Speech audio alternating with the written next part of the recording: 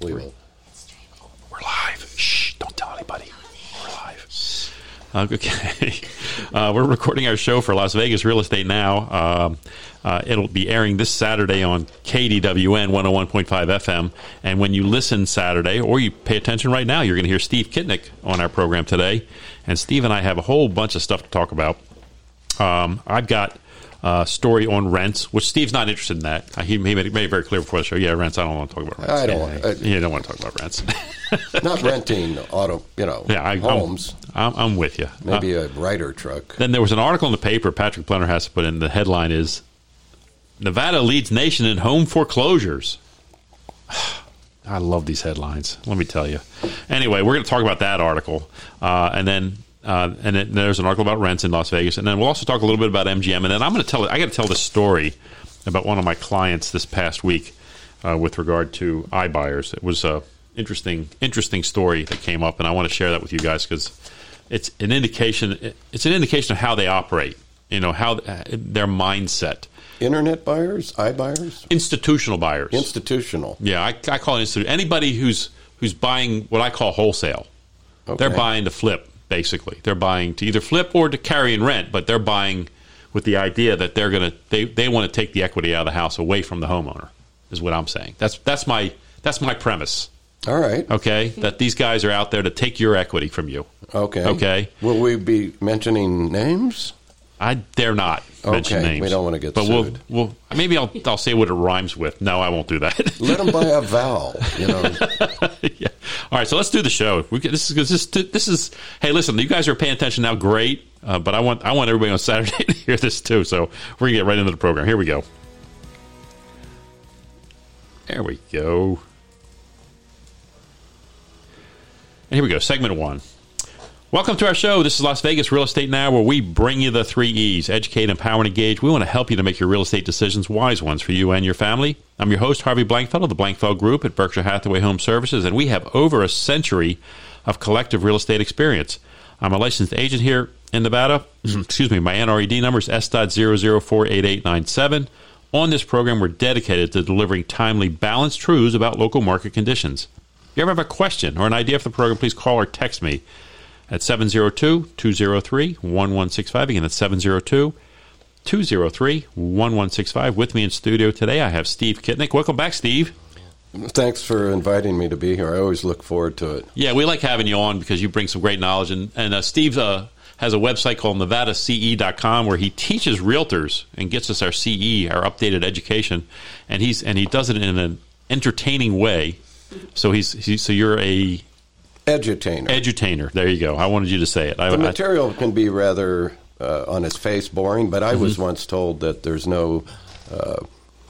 only disinterested students. There's no boring topic. Okay. That's fair. That's kind of our whole radio show's premise, too.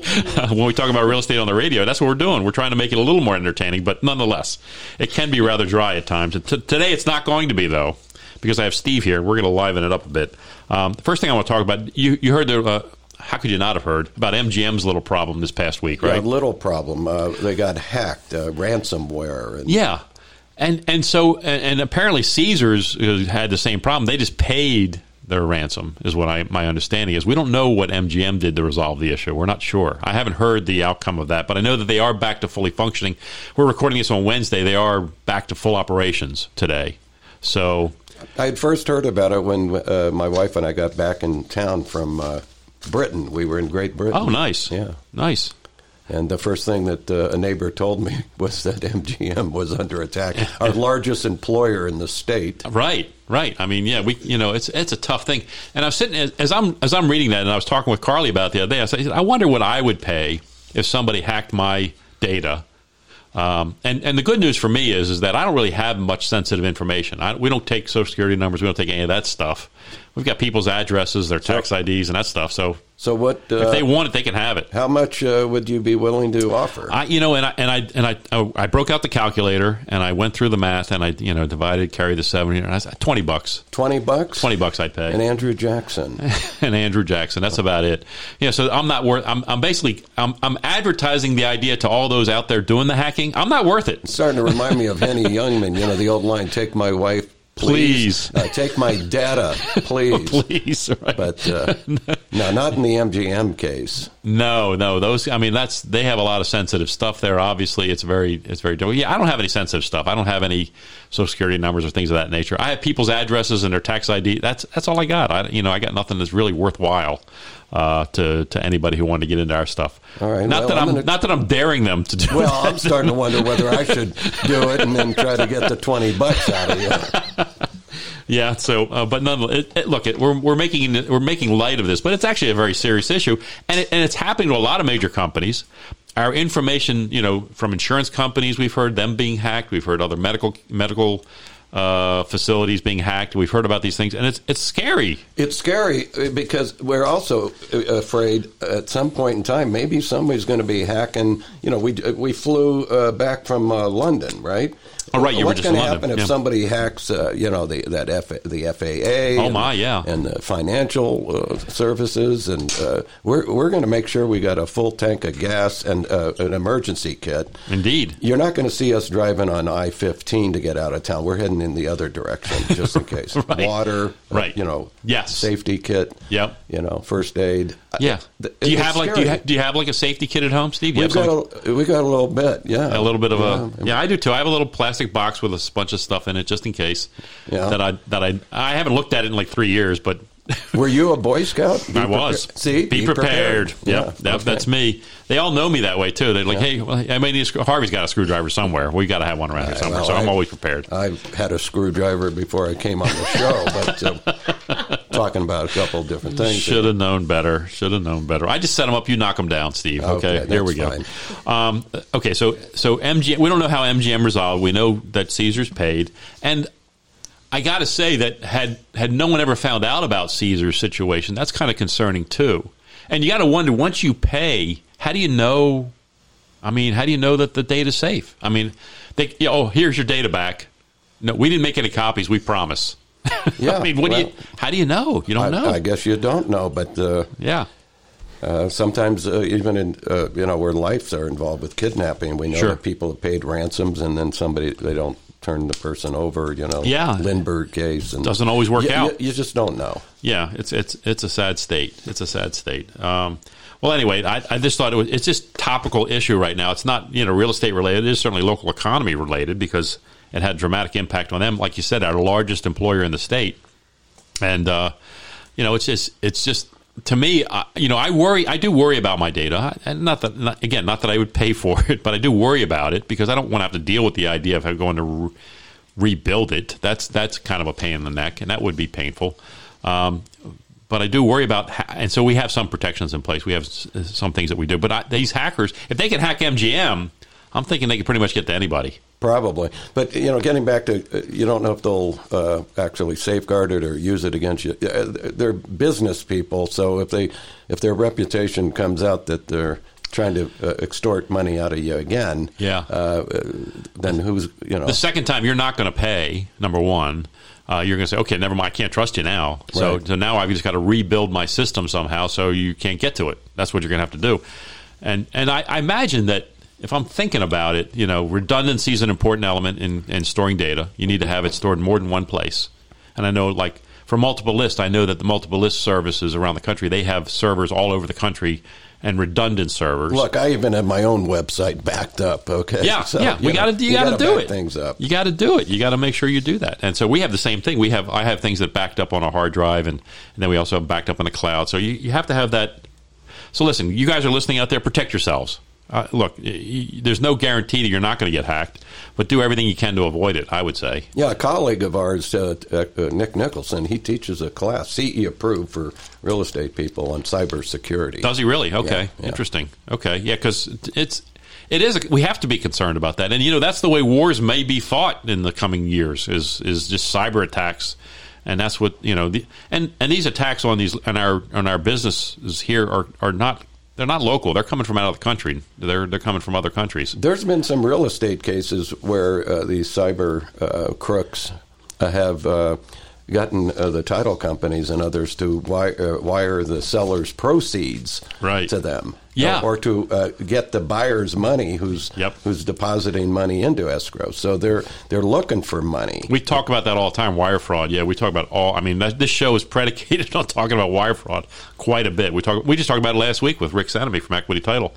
It's a big deal. You got to be very, very cautious and careful when you're dealing with those types of sums for people, because that's their life savings. I mean, this is everything to them, and to lose it to somebody hacking into your email. And I tell people, and I'll remind you guys, I think you have to make the assumption that somebody's always watching your email. Just make that assumption and be careful about it, and know that if you get something from a title company or in the middle of a big transaction, just be careful what you're putting in your email. Just don't put any sensitive information there. My email for business, for all purposes, I do have a VPN, the virtual, protection network. Yeah.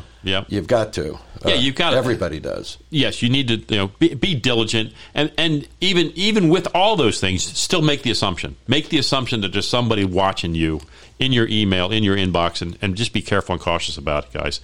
Like I said, if MGM can be hacked, I mean, you got to imagine they have a significant level of security established. If they can get hacked, any of us are exposed. And so just be careful and cautious with that.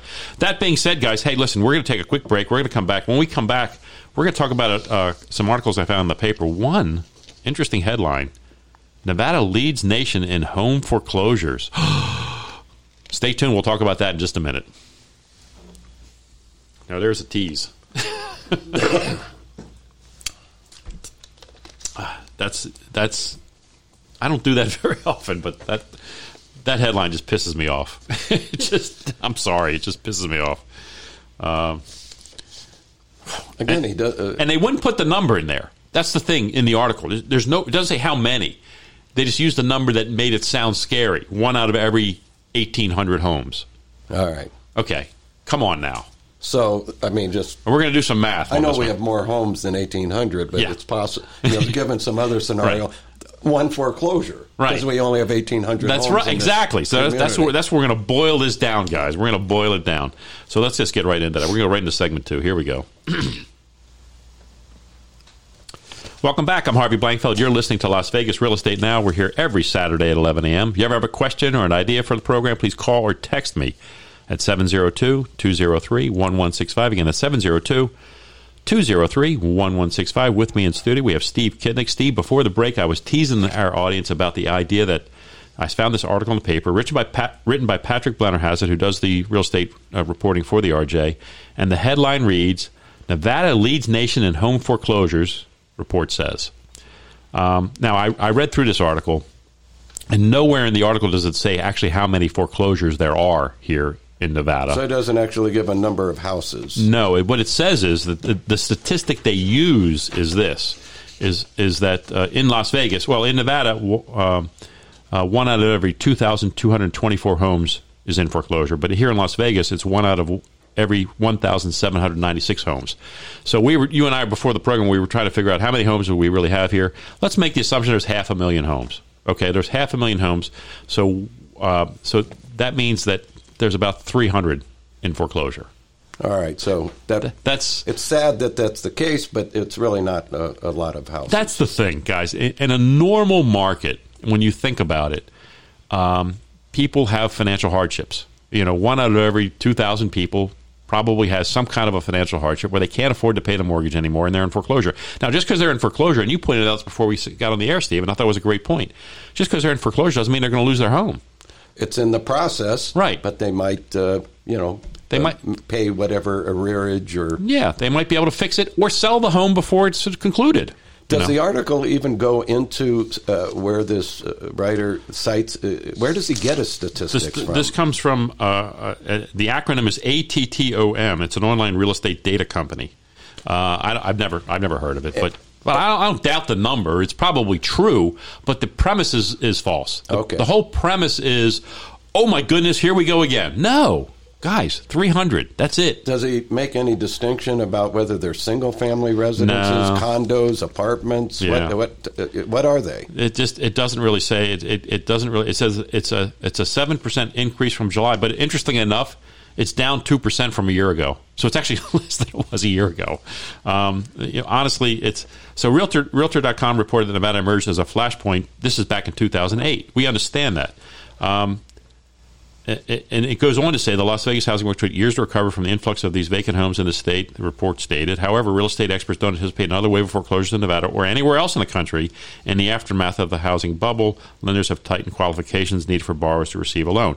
This is what I keep saying, guys. For the last 15 years, nobody in Nevada in particular, because Nevada passed some laws to prevent this, nobody in Nevada has bought a home without being thoroughly vetted and approved. There are rules and regulations now. They can't just sign. There's no such thing as stated income, stated asset. That doesn't happen anymore. I don't want you guys running for the hills screaming we're going into a foreclosure crisis. That's not happening. It's just not. Not right now. Now, could it change? Of course, we don't know. We try to predict a little bit, but we don't know what the future holds. But I can tell you right now, there's nothing that indicates that there's any kind of foreclosure crisis. Have you seen or heard anything like that, Steve? Well, I agree. I taught a mortgage finance class today with Ray Gallegos. And, no, we don't see that. But, of course, if we knew what was going to happen, we wouldn't be in the real estate business. We'd be sitting might be at the MGM, playing some table game or something. Yeah, exactly. No, we'd probably work for the UN and try to solve, No, I'd be on a beach somewhere with my wife, and we'd be drinking some alcoholic beverages is what we'd be doing. But, no, we don't see that happening, particularly because of one of the you pointed out with regard to these loans. Nevada, you have to have the ability to repay. Right. And so you have to qualify, and it's got to be very, substantial evidence to support it. Yeah, there's not going to be, again, no stated asset, no stated income. You've got to prove that you can afford the property, and that's the case. And right now, there's equity. There's a ton of equity in our housing market right now. That's the other thing, is that even if somebody were to come upon some financial hardship at this particular time, there's likely enough equity in their house they could sell it and take some cash and be okay. Yeah, there's such a shortage of inventory. If somebody just had to sell a house, yeah. They put it on the market, and it's going to go. It's going to sell fast. Yeah, if you price it right, it's going to sell fast. Again, to me, it's kind of it's an interesting thing. So I remember in the past talking with some of the writers from the RJ, and they correct me, say, "Harv, we don't write the headlines. The editors prepare the headlines, and they do it for a very specific reason. They're trying to get people to read the article, and that's why that's why this headline is what it is. Nevada leads nation in home foreclosures. Okay, yeah, we lead the nation in something that's not really happening. Yeah, we probably lead the nation in gaming, too. I'll bet we do. Yeah. I'll bet that's the truth, yes. We may lead the nation in people who are ingesting cheeseburgers by the hour right now, too. But who cares? It doesn't matter. And when you say you're leading, and I'm equating the two, guys. I really am. I'm saying, who cares how many people are eating cheeseburgers right now? It's the same thing with foreclosures because they just aren't happening right now. My God, right after the show, I'm going to go have a cheeseburger. Yeah. It always gets the food, doesn't it? I'm so vulnerable to ideas. It always gets the food with me. It always gets the food. Okay, so look, the important point I want to take out of that, guys, is that when you read these articles, don't just read the headline, read the details. And if you do, and the unfortunate thing is that he didn't actually say how many houses. That would have been the thing. Oh, never mind. Somebody sees 300 homes in the article, and oh yeah, okay, wow, whoops, okay, never mind. And I think I'm doing my math right. I think that's about right. So 1 out of every 1,800 homes. That's not a lot of homes, guys. That's just not a lot right here in Las Vegas. I've had some of our colleagues asked if I was going to, or would I revamp a couple of the courses that I co-authored with colleague Jan O'Brien on short sales and what have you. Yeah. And number one, I don't want to do that because I still have scar tissue from 15 years ago or whenever it was. Don't we all? But I don't really see that as happening. And if it does, somebody else will have to carry the ball. Yep. You know what's interesting about that is that the big thing that could be happening right now in housing would be assumptions. That would be a huge boon to the real estate, but the problem really is that the banks won't do them. Even though their contracts say this loan is assumable, the banks aren't putting any human assets towards that, so it takes 6 months to do one. Oh, I didn't know that. Yeah, that's what we found out recently. We tried to do one. We had a seller who had a 3% mortgage, and we were trying to, and it was assumable. And the terms of the assumption were in the note; they're in the mortgage paperwork. Up to so much percent of the new loan, of the balance of the loan at the time, or $1,000, whatever's more. Yeah. Okay, and that's what. So, but when we talked to the bank about it, they said, no. Well, that's what it was. That's part of it. We're also going to charge another 6 points. And oh, by the way, it's going to take at least 6 months to do it because we only got one guy in Delaware doing it, and he's doing it for the entire nation. That's basically what somebody'd have to read those loan documents because that sounds it's problematic. It's sad, and I actually made a call to the Nevada Mortgage Division just to say, hey guys, did you know this happened? They go, yeah, Harv, we know it's happening. We understand it, and we've seen it, but there's not really a whole lot we can do about it. We can't force the banks to allocate more human assets towards that because it's not really in their best interest. And I understand that, and I look, I get it. They don't want to do a 3% mortgage when they can do 7%. I don't know why the term class action suit is coming into my mind. But, right. I just think it's kind of sad, and yet I understand it. From a business perspective, we can understand and respect it from a business. But look, it's in the contract, guys. I mean, you have to be reasonable about it. All right, then the way I'll get around it legitimately is if I want to sell the house. And I got a bunch of equity, and the buyer's willing to put down, 20%, 25 or more. Right. I may just do a wraparound. A wrap, yeah. I may just keep that first in place at 3.5. Right. And, and I'll do my second, and right. I'll make an override on the first. Yeah. I mean, look, I see that coming. It's going to happen. The banks are going to force us into this issue where we end up doing wraps or subject to. All that stuff's going to start happening for sure. Of course, then after it's recorded, then the bank will be notifying me that got the acceleration clause on the first. Now I got to pay it off. I got to pay it all off. Yeah, I know. That's the scary part about a wrap. Yeah, you don't want the bank to know about it. Hey, most of our brokers in town want to let us even do wraps. No, and our broker would tell us no. Yeah, our broker would say no. Yeah, he'd want a lot of legal protection for that. Hey guys, we're coming up on the bottom of the hour. We're going to have a few commercials. When we come back, I need to tell a story about what happened to one of my clients this past week, and I'm gonna share it with you after we come back. An interesting story about institutional buyers here in Las Vegas. So stay tuned. We'll be back in just a minute. So it happened to, and you know who it happened to. You know this guy, Larry Murphy. Larry Murphy. Yeah, Queensridge.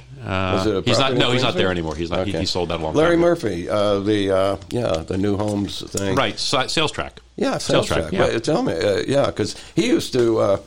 I knew him from those old days, but also occasionally he sponsored a few.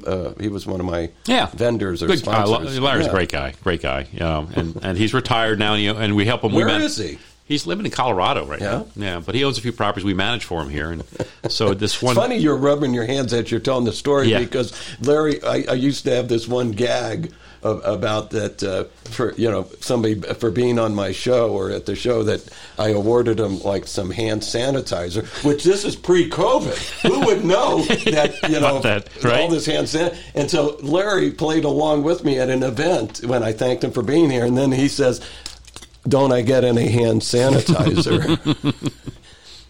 It sounds like Larry. Yeah. And the thing about it. Well, I'll tell the story on the air. Yeah, I don't want to. I'm not going to share his name on air, but I just want to. Right.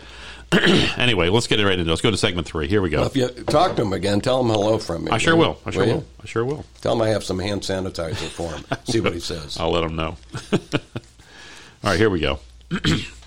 Welcome back. I'm Harvey Blankfeld. You're listening to Las Vegas Real Estate Now. We're here every Saturday at 11 a.m. If you ever have a question or an idea for our program, please call or text me at 702-203-1165. Again, that's 702-203-1165. With me now in studio, we have Steve Kitnick.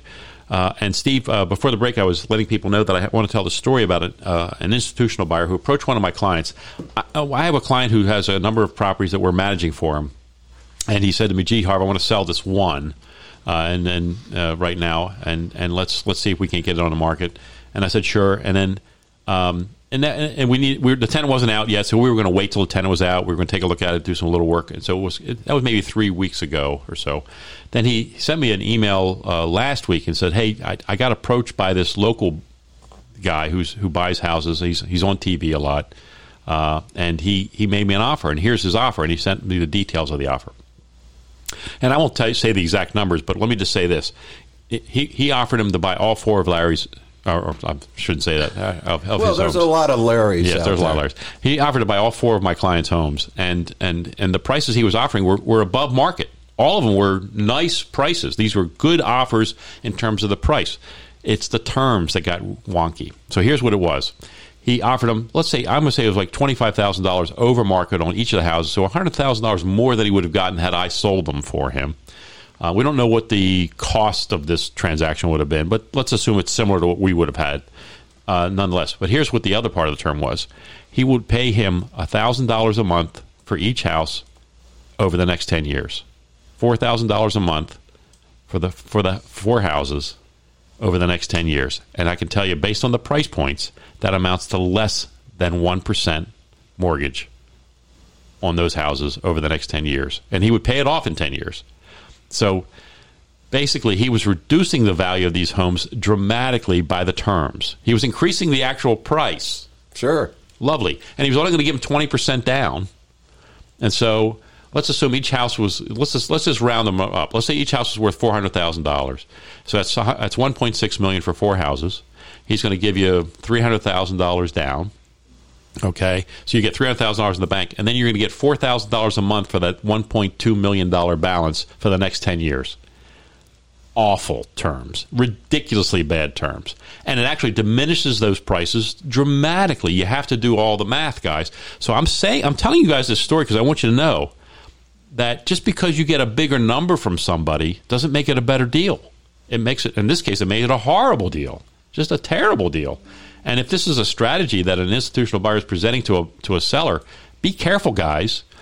You come to me and say, gee, Harv, he offered me a lot more than you're telling me I can get. Yeah, but tell me the terms. Tell me what else he said. And I want to know if you're carrying paper on this thing and you're giving him a very low interest rate, I'll do that deal. I'll do that deal all day. I'll do it, and I'll sell the house in 3 months and make a fortune. Well, there's probably a lot of naive sellers out there who would cling on to the sales price and without even thinking about any of this stuff. Indeed, that's the problem. Is that you just throw the sale price at them, and they say, "Oh, yeah, where do I sign?" Before they understand and read the fine print and understand they're really getting burned. Great, I can see people targeting seniors and elder abuse on this whole thing, too. Absolutely, isn't it terrible? I mean, it's enticing, and when you see those numbers, you say, "Wow, this is a lot more than I thought I was going to get," but you're not getting it. That's the problem. Because here, and I want to explain to my listeners this, guys. Listen, he's selling 4 houses for $1.6 million. That's $400,000 a house. He's only actually getting $300,000. That's all he's getting. So he's getting less than $100,000 per home to start with, and he can take that money and put it in someplace and get some return on it. That's fine. But for that balance of $1.2 million, he can't possibly overcome the fact that he's basically giving that money away for free. He can't overcome that. And so he's got $1.2 million tied up for the next 10 years with virtually no return. So that's the problem. So make sure you understand the nature of the deal and all of the terms before getting excited about the price. That's the moral of this story, is look at all of the aspects of an offer. Now, when we do a deal, Steve, how many pages are in the residential purchase agreement? It's like, 11, 12 pages? Yeah, in the current one, 11. Yeah, remember when it was like 3? Yeah. Back in the good old days. Actually, I had somebody in a class of mine who had been in the business so long, she told me she remembers it being 1. And she actually still had one. So I wanted to put it into my museum. Indeed, right? 1 page resident purchase agreement. Wow.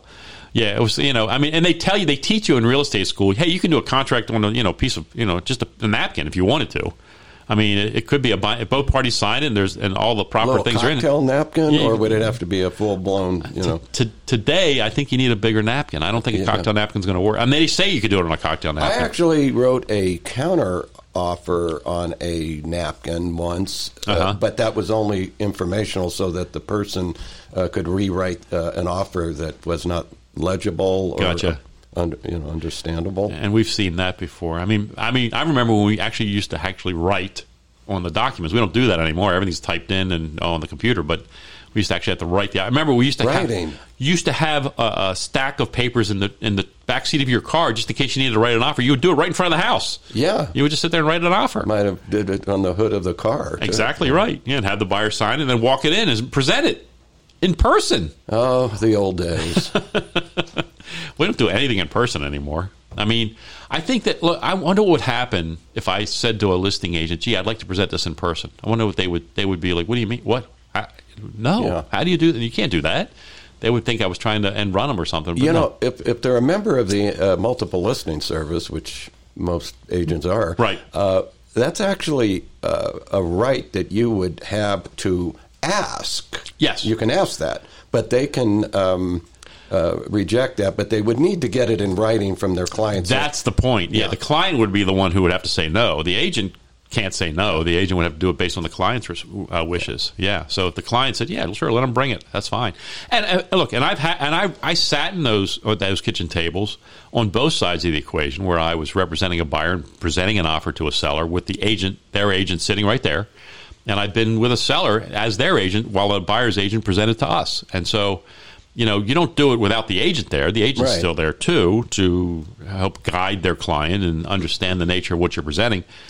But it was kind of neat to present in person. But it's also kind of nice not to maintain some level of anonymity in the deal too. It is kind of nice to do that too.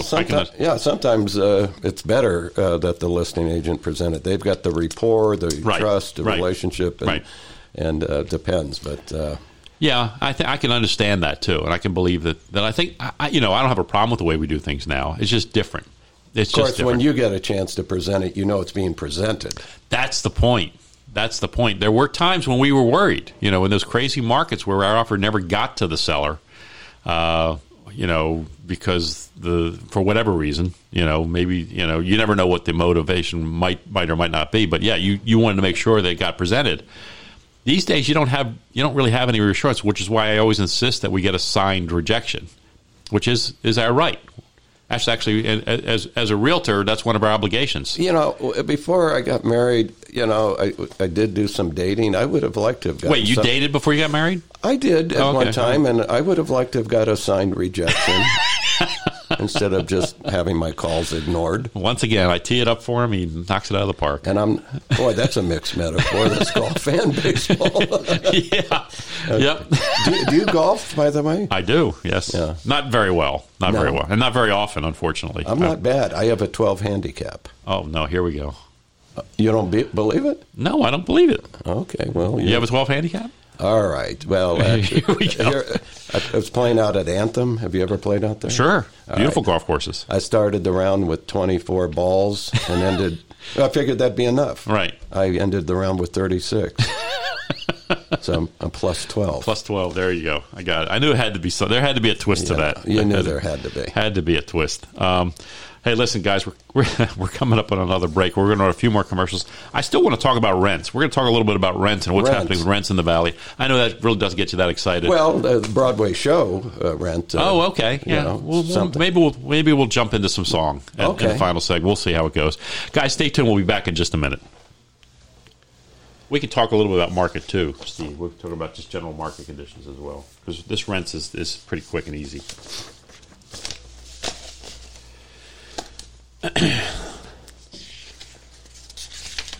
Yeah, anybody who can afford paying the rent that's out there, $1,600, $1,800, why aren't they buying a house? So this do a buy down. The average cost for a one-bedroom apartment in the Valley in August was $1,654. Yeah, see.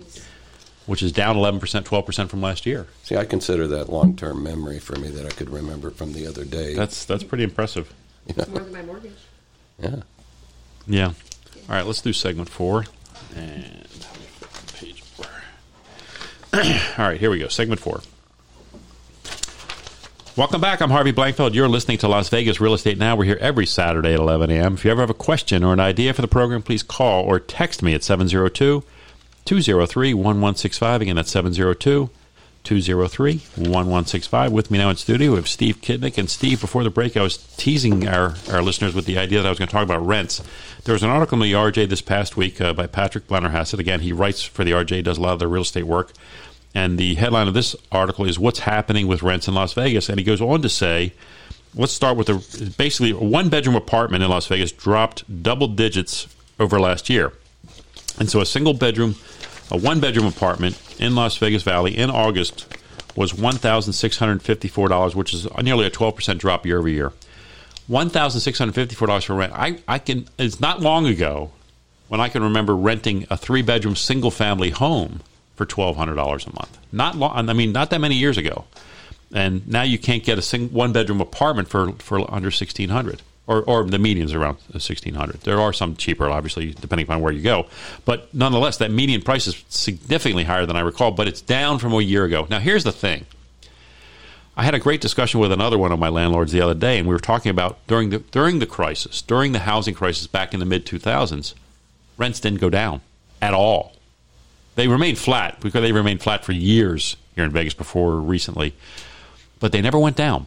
And so it's interesting now that I think what happened here is, my impression, as we do a lot of property management, my impression is that during the pandemic, rents went up significantly because demand was high. There was not a lot of inventory. People were not wanting to move, so they were paying the rents. And so there was a lot of things happening that increased rents during and after the pandemic. And now we're seeing kind of a reaction to that, a little bounce back is what's happening, and they're coming down a little bit. But I don't think they're coming down in all segments. In other words, single-family homes, I haven't seen prices come down in rents on single-family homes. I think they're still strong. They're not going up anymore, though, either. So if you're... But now with the apartments, there's more apartments being built. So that's the true. Apartment rents are going down. Yep. Right? Exactly right. Supply and demand. Yeah, there's lots of apartments being built right now, and there's a lot of investors buying and building apartments right now because they saw there's a shortage. And we do have a shortage of housing right here in the Valley, without question. And there's actually a shortage of housing across the nation, But here in the Valley in particular, when we're growing by, 3,000 people a month again, something on that order, then we need to, make sure we have sufficient housing. And right now we don't. For sale, even in a market when there's not a lot of buyers, there's not a whole lot of sellers, right? The inventory out there is very, very low. It's higher than it was before, but it's still very, very low. But there's not that many buyers either. So activity's off. The builders are still taking out permits. Yeah, but that's dropped significantly too, but they're still doing it. They're still building it, and they're anticipating that interest rates will eventually come back down. But guys, I don't see 3% and 4% anytime in our lifetime again. The proverbial ship has sailed on that. Anybody who's thinking 3.5 or 4, forget about it. Yeah. It's gone. Yeah. Okay. Yep. And face reality. That is, and right now, even though rents, even though mortgage rates are higher than they were, they're really at historical average right now, pretty much. Most of these prognosticators, with all their credentials and their degrees and what have you, they oftentimes don't know what they're talking about. Indeed. Okay? Yeah. My theory of interest rates has been true for all of the 36 years I've been in the business. Okay. Interest rates will either go up, go down, or stay the same. Wait a minute, let me write this down. Would you? Yeah. They will go up, or they may go down, or they could stay the same. Or they could stay the same. That's a guarantee. Okay. But some folks who they believe maybe by next year it could be in the 5.5 range. That's what I hear. Okay. This is the speculation. We don't know. But then again, we don't know because there's factors that come into play that there can be wars and and famine and who knows what. Yeah.